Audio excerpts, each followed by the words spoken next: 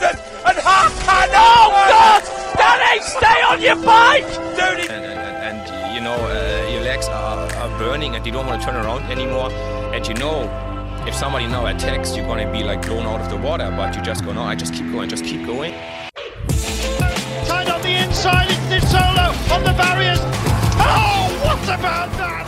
Now then everybody, I am Tom Ramsey and welcome to the Edge Coaching Podcast. This podcast will provide a clear insight into the world of athletic performance and help provide a clear, relatable understanding into subject areas revolving training, nutrition, stress, psychology and much, much more. Without further ado, let's begin.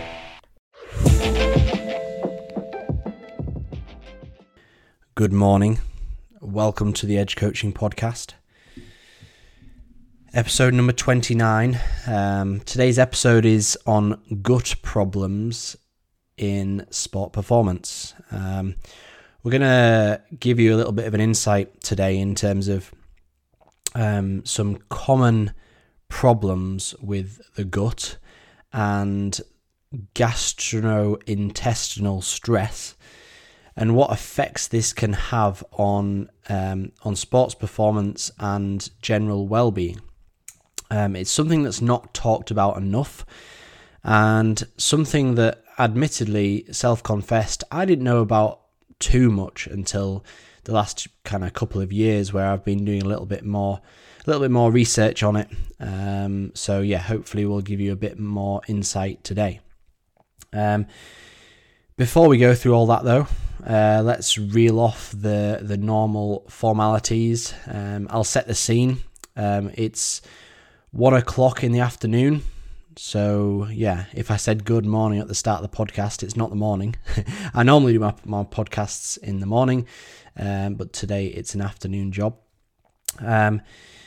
Today I have been up and done a few client phone calls. It's the 17th of January today, and I'll probably be posting this podcast the same day.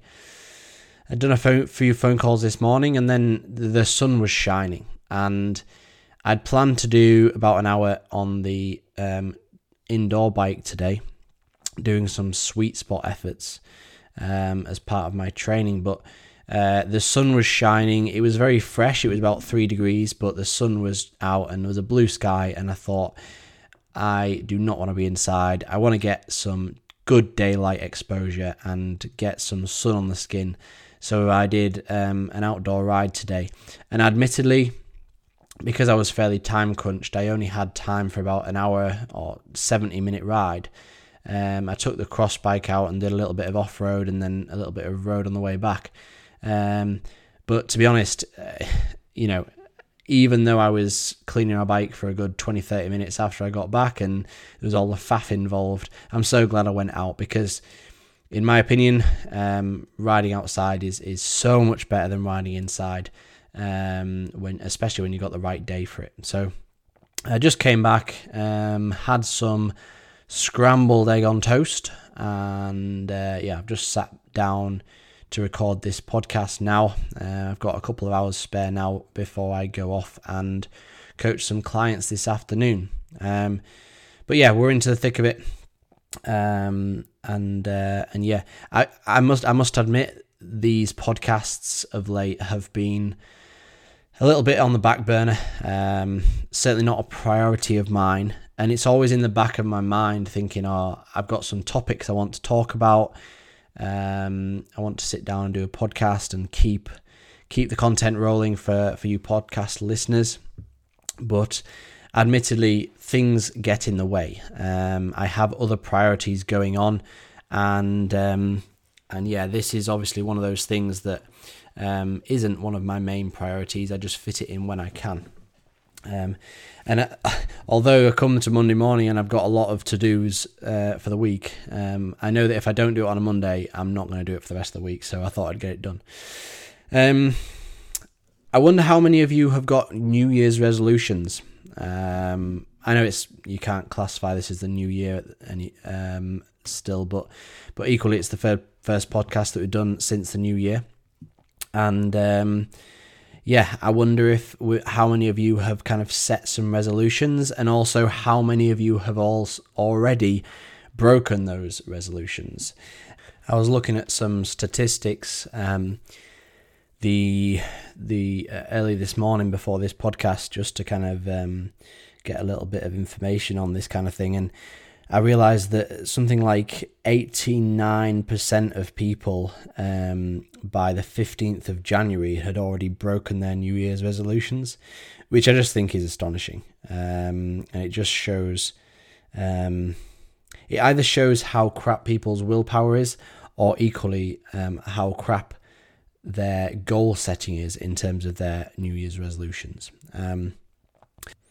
I personally haven't set any New Year's resolutions. That being said, I did take it upon myself to kind of reflect when it came to the new year, and pull out a couple of things that I kind of knew that I would benefit in changing, if you know what I mean. So there's a couple of things in my lifestyle that I've noticed I've started to do, which directly affect my health or my performance in a negative way. And, these aren't huge things. I think they're just like little daily habits that I've got into, which I kind of know in the back of my mind aren't ideal. And I think it's one of those things where you can quite quickly lead to a slippery slope, as it were. And I don't want them to get out of hand or cause a lot of a big negative impact in my life. So I thought, right, let's use the new year as a time where I try and nip these in the bud and change my habits. So these little habits, I've actually I've done 3, and I've stuck them on. I've put them on the notepad on my phone here. I'm just pulling it up now. The first one is to drink less coffee, and I apologise if I keep. I've got a bit of a croaky throat. I might keep clearing it now and again. It's not COVID. I did a lateral flow test a couple of days ago, and I did one this morning as well. Just your standard croaky throat.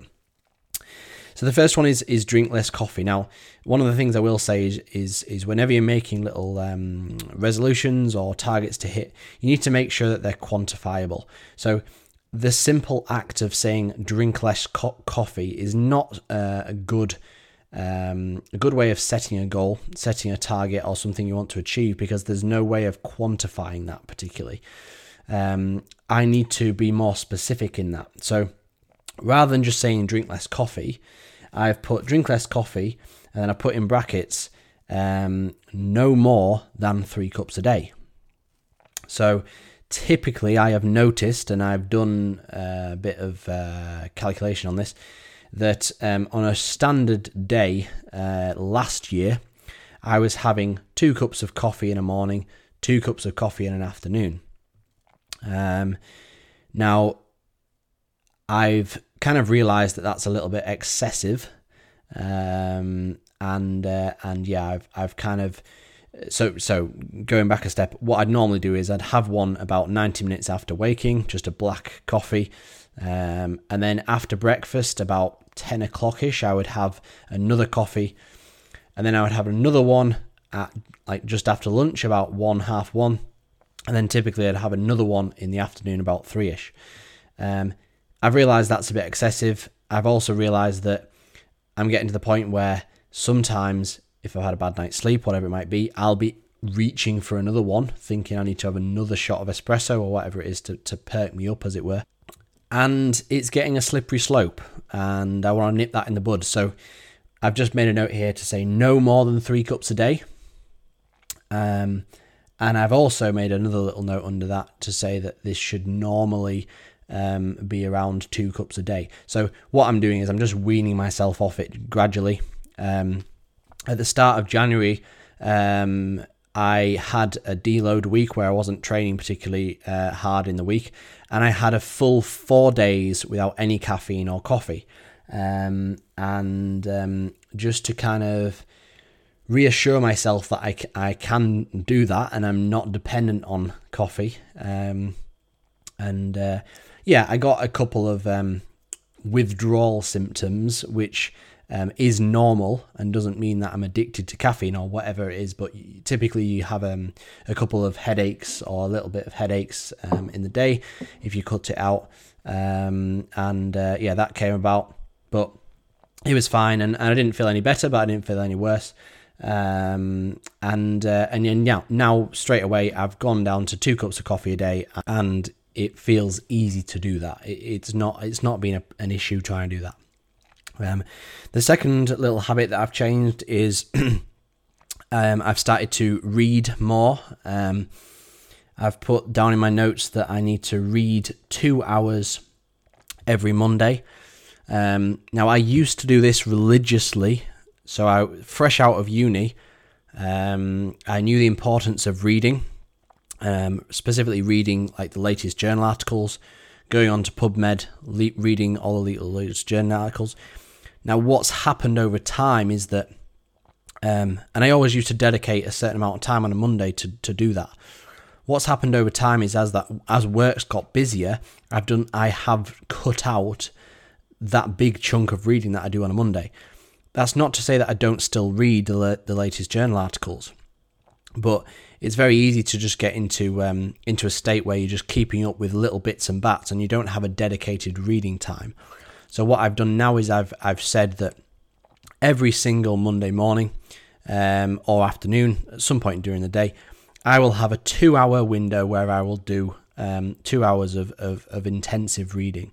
And normally what I'll do is I'll pull off 2 articles and I'll go through them and read them, or I'll read a book around the subject area, a sports physiology book or a psychology book, and learn a little bit about the field.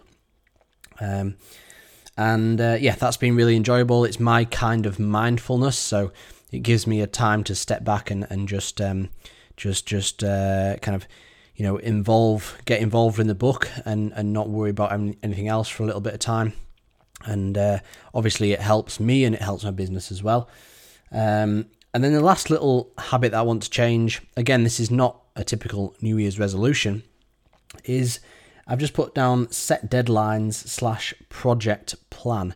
One thing that I did start to get bad at later in last year is to not have a certain cut-off period where I stop working in the later part of the day.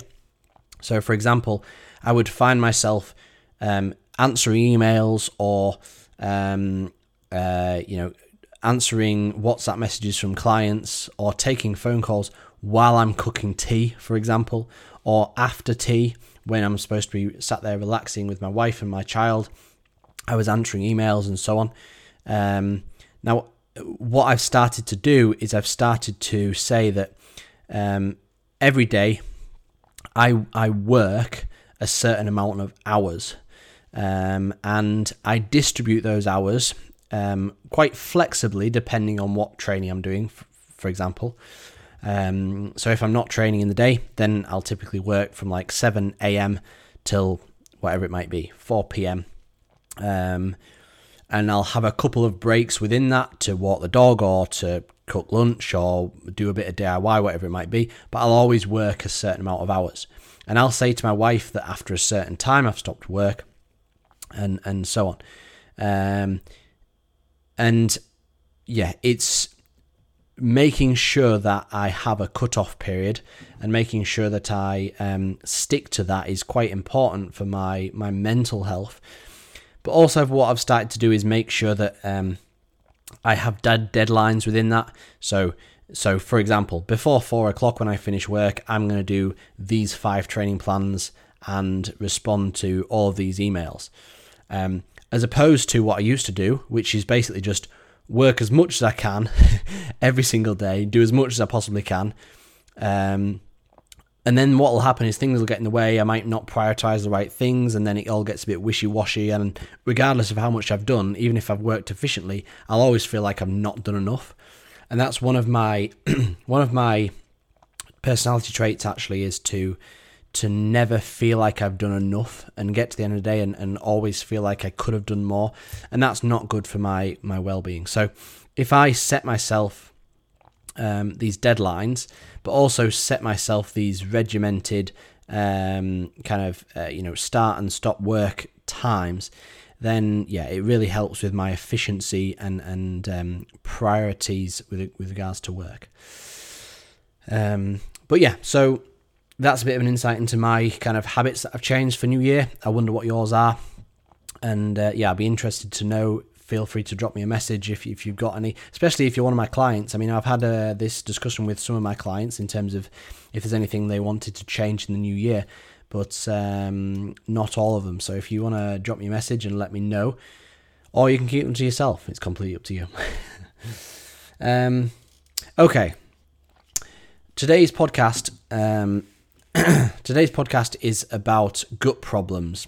Now, again, like I said at the start, it's very, very much a not appreciated subject, but it's something that affects a lot of people, whether they know it or not.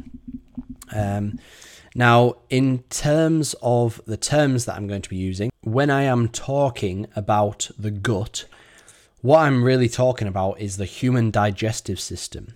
And the human digestive system consists of the gastrointestinal tract plus the accessory organs of digestion. And digestion involves the breakdown of food into smaller and smaller components until they can be absorbed and assimilated into the body. Now I'm going to read a little quote here and I'll see if you know who it is. I needed to take a dump. I could not hold it anymore. I felt it on the downhill and I just had to stop. It was not possible to continue. Do you know who it is? You're right. Tom Dumoulin.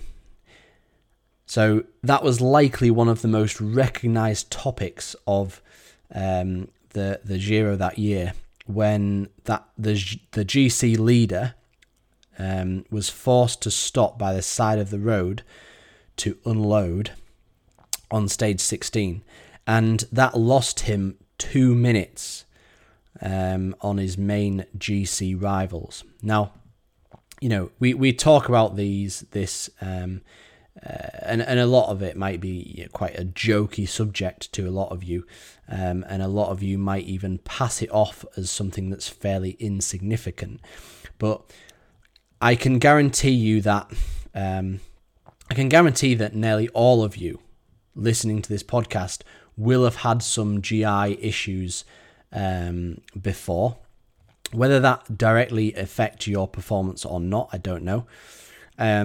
But even if you haven't necessarily thought that it's affected your performance or recognise that effect on your performance, I can kind of guarantee that there will have been some things going on which could have been prevented or helped. And some of the things I'm going to talk about in this podcast will definitely potentially trigger some certain aspects of this which will help you in the future, or that you can reflect on in the past. Now, gastrointestinal problems, like what Tom Dumoulin had, are less associated with cyclists due to the relatively low impact and smooth action of the sport. And to be honest, GI problems are usually more associated with runners due to the up and down motion and the jostling of the bowels. However, it's not just the movement of the body which can upset the gut. And I'm sure if you haven't yet personally had any issues, you won't have to go far around your cycling mates to find one unfortunate soul who's experienced the symptoms of an unhappy gut. However, I definitely wouldn't make it a conversation starter. GI problems during training and racing can include a plethora of different symptoms, which include such sensations like stomach pain, bloating, acid reflux, nausea, burping, passing gas, so farting, vomiting, diarrhea, lower abdomen pain, cramping, and for sure the sudden need to defecate. There's been many situations in my cycling in my years of cycling where I've personally experienced this, and then also had clients who have experienced this as well. I remember trying to meet a client on a ride one day, and often when I meet a client on a ride, we do a WhatsApp live location kind of thing, just so that I know where he is and he knows where I am when we're going to meet. And I was at my meeting point, and I was checking out I pulled my phone out, checked WhatsApp, and he's still about 30 minutes away, and I'm thinking, what's going on here? And I kept seeing him kind of ride on the WhatsApp live location, and then he was stopping, and I'm thinking, what's going on here? Anyway, I gave him his due and waited for him. Anyway, I got a text from him to say it's not happening, and I replied saying, what's up, you're only about 10 minutes away. Anyway, long story short, he had massive gut problems, and there's a reason I've kept this name anonymous. He had to stop in the hedgerows and have a dump about 2 or 3 times on the way to meet me, and he was completely open and honest, and he said, look, this is what's happened.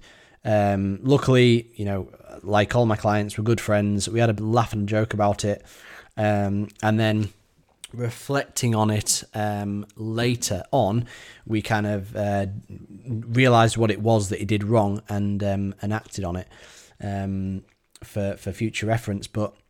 And that's one example. And just imagine if you turned up to a race and you were doing a few warm-up laps, or you were doing your warm-up protocol, and you were going through that experience. It would be horrendous.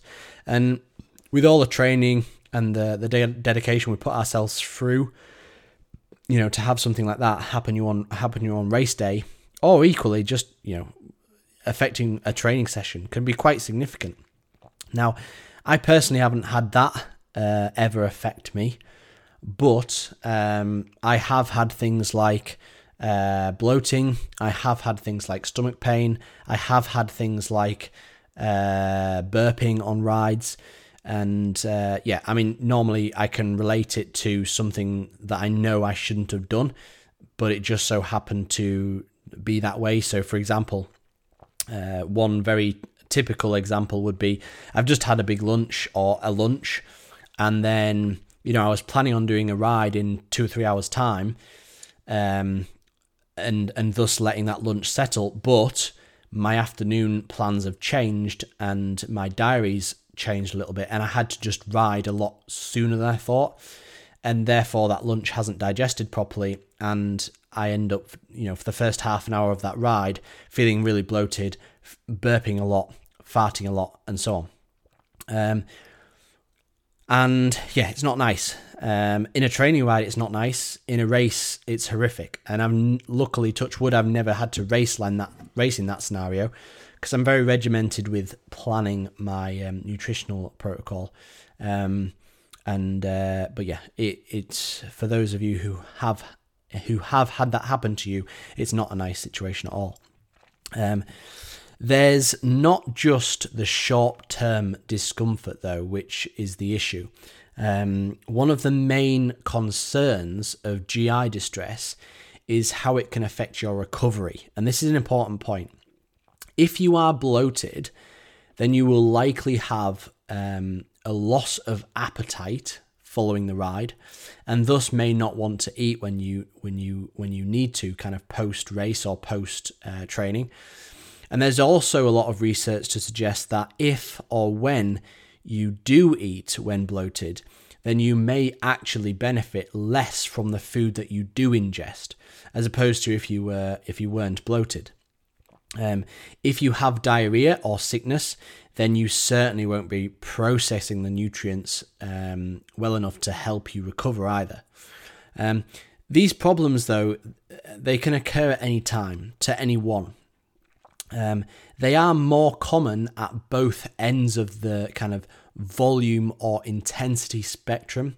So either ultra long endurance distances or very short, intense, high intensity maximum efforts. That's when they normally occur more, just due to the gut being under more stress at both ends of that spectrum. And what I mean by that is, for example, if you were to go out on a 1 hour, very, very easy ride with a fairly full stomach, it wouldn't be anywhere near as problematic as if you did 1 hour of incredibly hard intervals. That also being said, that 1 hour easy ride would be less open to these issues than a 5 or 6 hour easy ride with GI issues. With these problems, because again, the gut is under more stress when it's out for more prolonged periods of time. Just have a sip of my juice, not coffee this time. Okay, so what are the causes of gut problems? So there seems to be two main reasons of why exercise can bring on gut problems. The first one is activity of the nervous system. So the body's autonomic nervous system has two main components, and they are the sympathetic and the parasympathetic nervous system. One action of the sympathetic nervous system is to reduce gut function, including movement through the stomach and the intestines, digesting food, absorption of nutrients from the gut. But exercise itself activates this system to some degree. And increasing exercise intensities and or duration exacerbates this significantly. In this process, when the gut function is reduced, which prevents food and fluids from leaving the stomach fast enough, and it's this which makes the athletes experience burping, bloating, nausea, reflux, and vomiting. So it's this increased activity of the nervous system which causes this. The other thing we need to consider is the reduced blood flow to the gut. And this is one of the things that I think is one of the most important factors or influencing factors. Lack of blood supply restricts oxygen and nutrients to the muscles lining the gut, as well as the cells which are responsible for distributing and absorbing the nutrients. So as a result, the cells of the gut lining can become damaged and the junctions between them start to break down. As well as malabsorption, the lining of the gut can also become inflamed, which is why some athletes can report blood in their stools, for example, after exercise. This function is less of an issue during shorter, high-intense bouts of exercise. However, the longer blood flow to the gut is reduced, the worse the damage becomes. So, for example, in long endurance performance. So essentially, if you're going out and you're doing a 7-8 hour endurance ride or endurance event, there is very, very little blood flow to the gut because it's all trying to propel the working muscles. And that's when you get this malabsorption. The problems that occur with that. So helping to prevent exercise-induced GI problems. As much as I would love to give you a kind of one-size-fits-all prevention method, which would guarantee no gut problems during your selected event. Unfortunately, as ever, there is a lot of differences amongst population. And what works for one person certainly will not work for another. And if you have never experienced problems in the past, that may suggest that you're doing things right. However, I would guess that no one listening to this podcast has never experienced any problems. It might also suggest that your GI systems are able to cope with this level of stress well or better than others, without much problem. And yeah, that's another key point, is that some people will just be more prone to these problems than others. I've got clients, for example, that you can't eat anything at all up to 4 hours before a session. Otherwise, they just get really, really bad GI issues. I've got other clients who can have a big breakfast and within an hour do an intense interval session and it not affect them whatsoever. And if you take that big breakfast out or you make it smaller, they actually underperform. So everyone's very different. I think personally, for me, I'm somewhere in the middle. That being said, I know for sure when I was younger, when I was 18, 19 years old, I had even less problems than when I do now. I remember when I was like 17, 18 years old, thinking back now, it's only just come to my mind now. I used to get home from school at about 4 o'clock in the evening, in the afternoon. I used to do an hour's solid homework, and then I used to have my tea at about 5 o'clock. Massive evening meal, whatever it was, chicken stew, beef stew, chicken. Oh dear, coughed on the podcast, sorry. That caught me by surprise, that one. Whatever it was, I'd have my tea at about 5, and then at about 5:30, my mate would call round and we'd go out and do a mountain bike ride for a couple of hours every single night of the week, and when I say mountain bike ride, that was, both of us ripping each other's legs off and doing some hard intervals. So if I was to do that now, it definitely wouldn't work. I can't have a full evening meal and then within half an hour go and do some intervals. No chance. So, my gut, my GI system has adapted since then, in what sounds like a negative way. I think part of that is age. I think usually younger individuals can withstand more. And yeah, if you look in the literature, that kind of makes sense as well.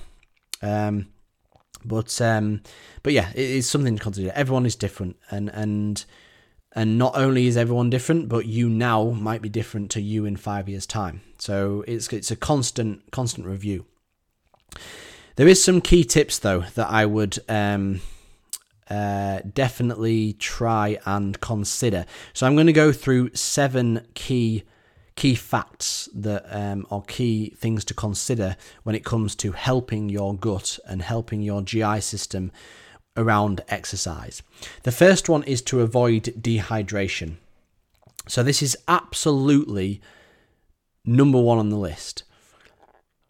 Your first line of defense against stomach pain and pit stops is proper hydration. We all know that dehydration can spell disaster on performance, but it also massively increases the risks of GI distress issues when exercising. So make sure you keep topped up on fluids, especially in the heat. And going back to Tom Dumoulin at the Giro, that was certain. I think his issues were far greater because of the probably at that stage in the Tour, in the Giro, probably influenced by the amount of dehydration that was going on. Point number 2 is to give it time.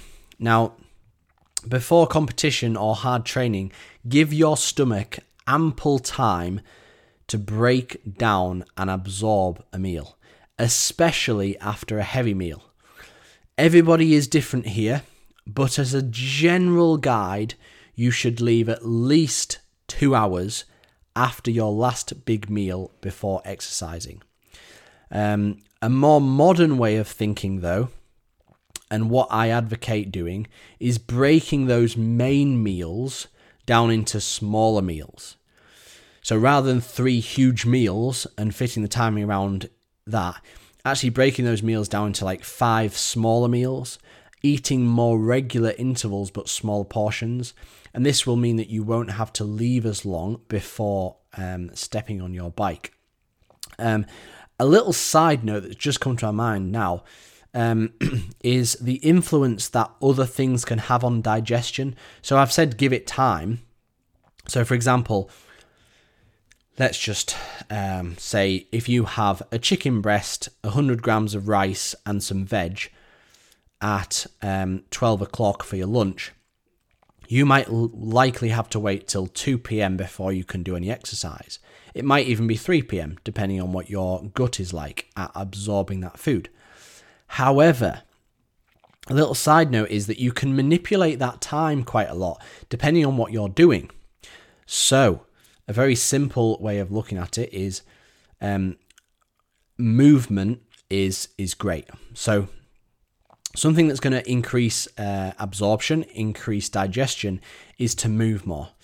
If you have that same meal, the chicken breast, the 100 grams of rice, the veg, and you sit on your ass for 2 hours, it might not be digested. However, if you have that meal and you go for a moderate walk for half an hour straight after that meal, and this is a fact, I've read about it recently, you can decrease the time of digestion by up to 20% just by going for a bit of a walk after that meal. You know, think about our Christmas dinner. Think about when you've just had a huge Christmas dinner. I don't know if you're like me, but one of the worst things I can do when I've just had a big meal is to just sit there and do fuck all. If I go for a bit of a walk, get some fresh air, it makes me feel tons better. Not only because of the fresh air and getting out of the stuffy room, but also just to help that digestion and get the food through the system. It really does help. So consider that when you're wanting things to digest quickly. Point number 3 is to listen to your body.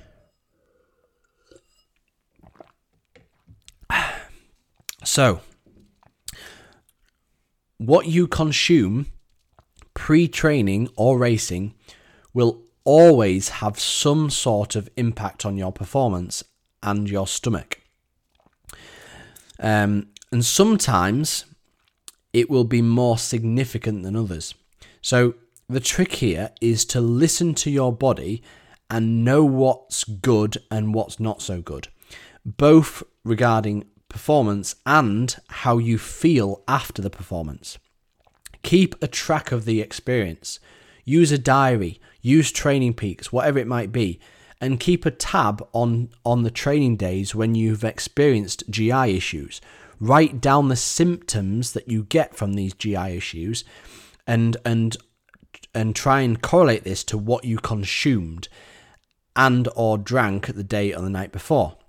So for example, on Monday, you might do a fantastic training session, felt mint, great, and you had, I don't know, porridge for breakfast.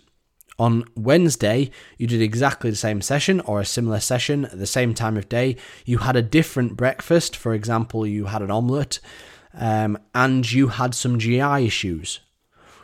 You need to make note of that and think, okay, that day I did all the other things I could control were the same in terms of time of day, in terms of hydration, but I had a different breakfast. Make note of that. And then if that happens again, when you've had exactly the same breakfast as that, you might start to realize that that's not a good breakfast. That's not a good food for you personally to have 2 hours before that session. Or you might have had exactly the same breakfast, the same time of day training, whatever it might be, but you've actually linked it back to the evening meal you had the night before. So the session that you felt good in, you had a tuna and rice dish the night before, but the session you didn't feel good in, you had some red meat. Okay, well, that red meat's clearly not digested fast enough over the 12 hours before the session, so you need to consider that for later life. But keeping a track on that will definitely help for sure. Point number 4 is to keep your diet simple. Now, and it's something that a lot of people don't quite grasp, the difference between a diet for health and a diet for performance.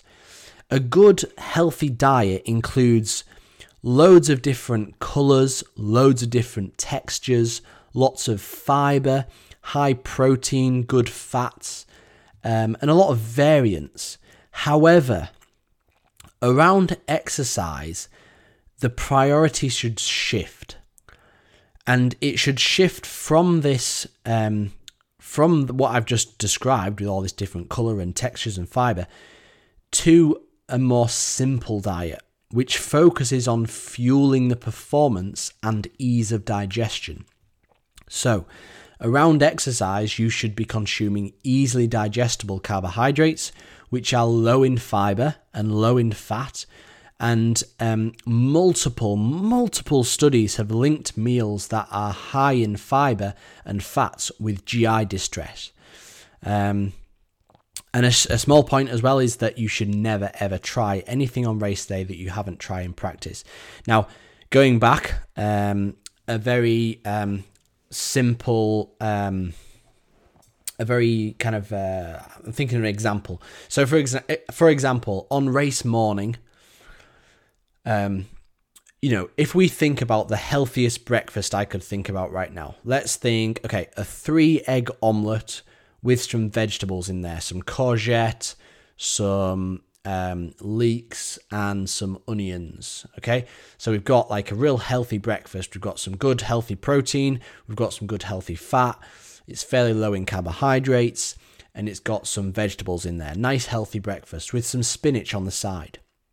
Now, that's great for health, for Joe Bloggs, who's sedentary all day, sitting in his office all morning, not doing any exercise. That's great, fantastic. However, for an individual who at 10 o'clock in the morning is doing an intense training session, it's probably not the best thing to select. And actually selecting something that's going to digest a lot easier, a lot quicker, and might not be as potent in nutrient content and vitamins and minerals, but will do what it needs to do in terms of providing easily digestible carbohydrates and a little bit of protein would be a lot more appropriate. So, for example, some porridge oats with some whey protein would be a good option.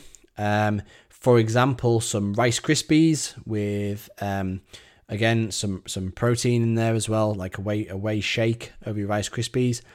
Or some rice cakes with some sliced banana and some scrambled egg, maybe something like that. Something that's really easy to digest and works well. As an example, as I just said, something that works well for me on early morning training sessions is 2 scrambled egg whites, 2 rice cakes with a little bit of jam and sliced banana on those rice cakes. Now, on the face of it, that's a very, very low-calorie breakfast, something that's, I think what I've just mentioned there is only about 150 calories, something like that, and it only provides me about 12 grams of protein and not that high in carbohydrates. However, for a fairly short session where there's not a massive demand for carbohydrates, because it's only 40 minutes or an hour, whatever it might be, I don't need a massive influx of carbs. I just need a little bit to kind of top up my glycogen stores and to curb hunger, and I find that that's perfect. And I can eat that, and within 20 minutes, it feels like I've not eaten anything. It feels like I'm completely empty in the stomach, and I can train hard knowing that that's completely digested and is not going to come back again.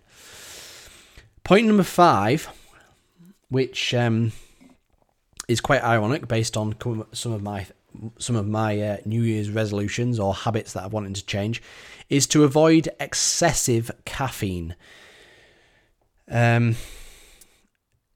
Caffeine increases performance, and a pre-ride espresso or strong coffee can certainly help you get out of the door sometimes. You know, I'm not going to say you shouldn't have caffeine before you go for a ride.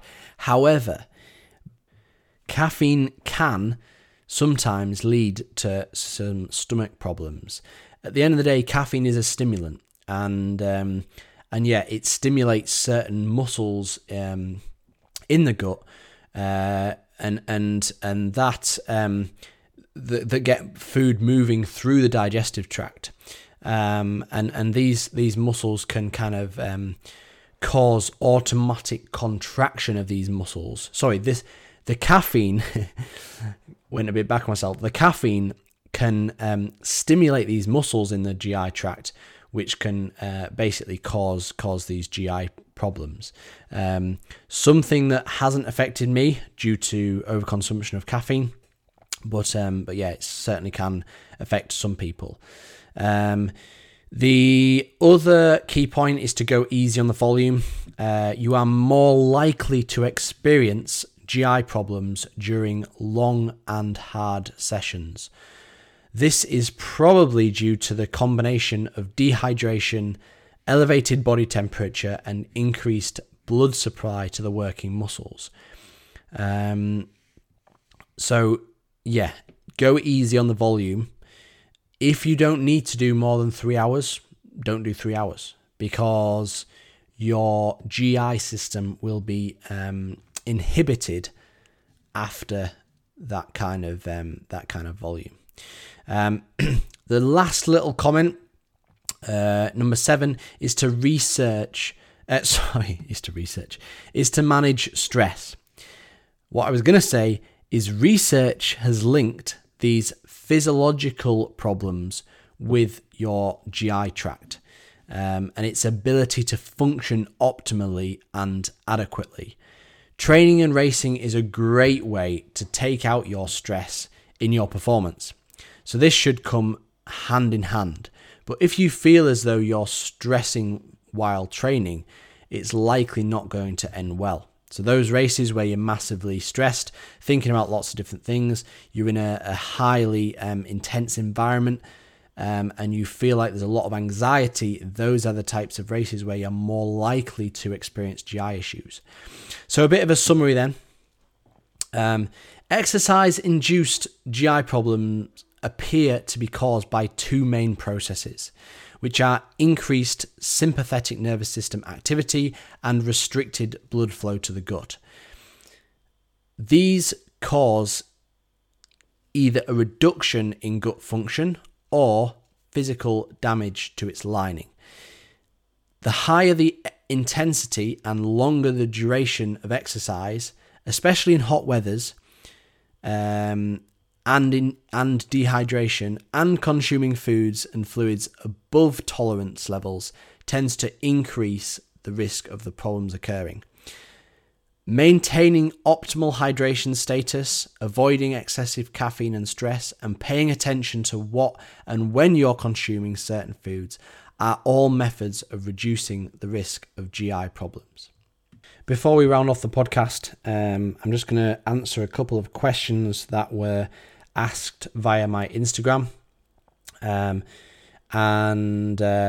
wanting to definitely keep this podcast under the hour, so I'm gonna just answer two of the questions that I found, which I think will have a good binding on. Well, what I'm saying is two of the questions that somebody asked is probably very relatable to what a lot of people are asking or what a lot of people are thinking. So I'm going to answer these two. The first person asks, everybody cites bike handling skills as something to practice. What do they mean by that, and what should I be doing? And this was asked by a triathlete.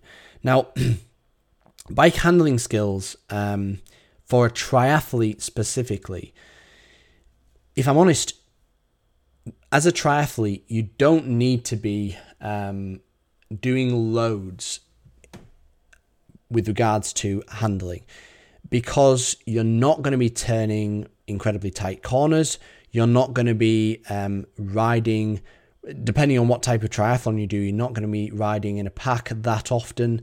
And a lot of it just goes hand in hand with time trial riding, in that you're riding solo and it's more about the effort.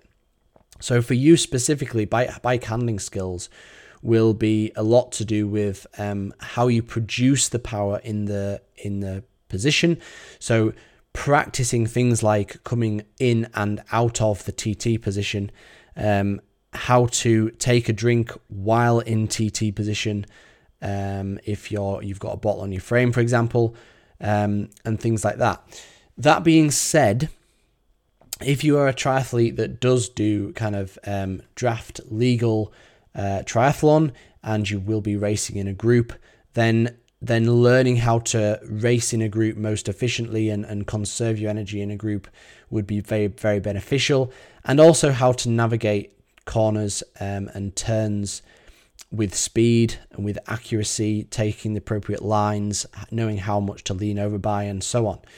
I'm a big advocate for skills-based stuff. But to put simply, I think for triathletes in general, one of the worst things triathletes can do is to do the majority of their training indoors. And I think it's something that they definitely fall foul by, is just to do like nearly all of their bike volume indoors on the turbo trainer.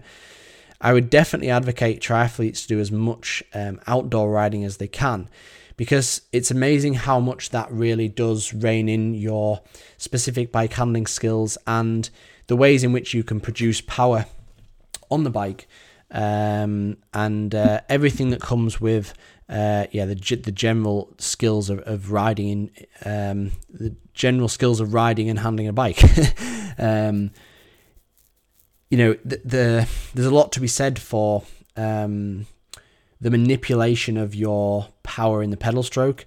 And riding a turbo trainer, you are absolutely fixed in one position, whereas riding outside on the road, it's a whole different turn of power. You're able to move your ass up and down the saddle.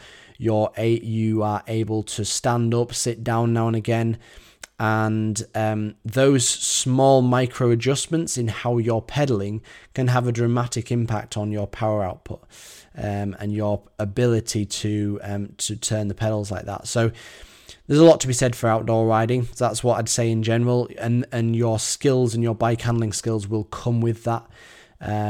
There's not necessarily a specific emphasis on devoting sessions to do skills, quote unquote skills, but just riding outside more will definitely benefit you. The next question I had was, is too much coffee bad for you? What should I limit myself to? And is there any cutoff times? This is hugely individual. And obviously, the reason I pulled on this one is because we've already talked about it a little bit in terms of caffeine consumption earlier in the podcast. This is hugely individual. Some people will tolerate no more than 100 milligrams a day. Or some people will be able to tolerate up to 1,000 milligrams a day. We know that caffeine has a benefit for performance, and taking it directly pre-performance or up to an hour pre-performance can have a dramatic impact on that. But let's just talk about the health from a health perspective. So outside of training, I would say that generally speaking, you should try and limit your coffee to no more than 200 grams a day. Sorry, I keep saying grams. I mean milligrams. I do mean milligrams. Make sure you don't have 200 grams a day, because that will kill you. So if you think that generally speaking, a strong coffee is between 50 and 80 milligrams of caffeine, somewhere between 200 to 250 milligrams of caffeine a day is appropriate for most individuals. When you're going above that, I would ask yourself, what's the reason for you needing this excessive amount of caffeine? Is the reason that actually you're just trying to mask fatigue? Because to be honest, if we go right back when we were 16, 17, 18 years old and we weren't drinking coffee and we weren't drinking tea, we probably had more energy. We felt a lot better in ourselves. We had less headaches and so on. Why is it that we need caffeine now, or we feel like we need caffeine now? Is it just something we've got used to doing? Yeah, it definitely is. Are we probably having less sleep than we were at that age? Yes, we definitely are. Are we got more life stressors now than we did have when we were 18? Yes, we definitely have. But these are all these contributing factors which make us feel like we need more caffeine. You know, we need more caffeine. Sorry, croaky throat. We need more caffeine to perform better at work, so we can chase for that next pay slip or whatever it might be, that next promotion. And if we're not mentally switched on and performing well, then we feel like we need to have another swig of coffee to switch on and not drift off to sleep sat in front of the computer screens, whatever it might be. But I would ask yourself, if you feel like you're having an excessive amount of caffeine, what are the reasons for that? Because more likely than not, it's something that you could change in your lifestyle. It might just be that you're not having enough sleep. And we often get into this cycle of not sleeping enough because we're having too much caffeine later in the day. And then the cycle gets worse and worse and worse. So, to answer your question directly, cut-off times, I would advocate no caffeine after about 2 or 3 o'clock in the afternoon for most individuals. Some individuals, it'll be even earlier than that. Some individuals can have it later than that. But most people, 2 or 3 o'clock in the afternoon. In terms of the rate of caffeine, if you're having more than 2 or 3 cups of coffee a day, like I was talking about the earlier part of this podcast, then realistically, you're having too much caffeine. And you need to ask yourself, have I just got into this cycle of drinking more coffee and therefore thinking that I need more coffee in order to keep that balance right? Or do you just need more sleep? Or do you need to improve your nutrition? Or do you need to have less external stressors? Something to consider. To answer your question also, which are the kind of the main part of the question, there is definitely too much caffeine in terms of health kind of precautions. Too much coffee can lead to an increase in things like blood pressure, which is a precursor of heart disease and so forth. Insomnia, shakiness, headaches. But at the end of the day, being addicted to anything is not good. And if you're not careful, it can quite easily spiral out of control. And I'm sure, just like me, when I was talking about at the start of this podcast, you're nowhere near that kind of level. But equally, you don't want to be reliant on it. And anything more than 2 or 3 cups a day, and I would say that you need to kind of start thinking a bit more critically in terms of reining that back in. That is going to be the end of today's podcast. Thank you very much for listening, and see you again next time.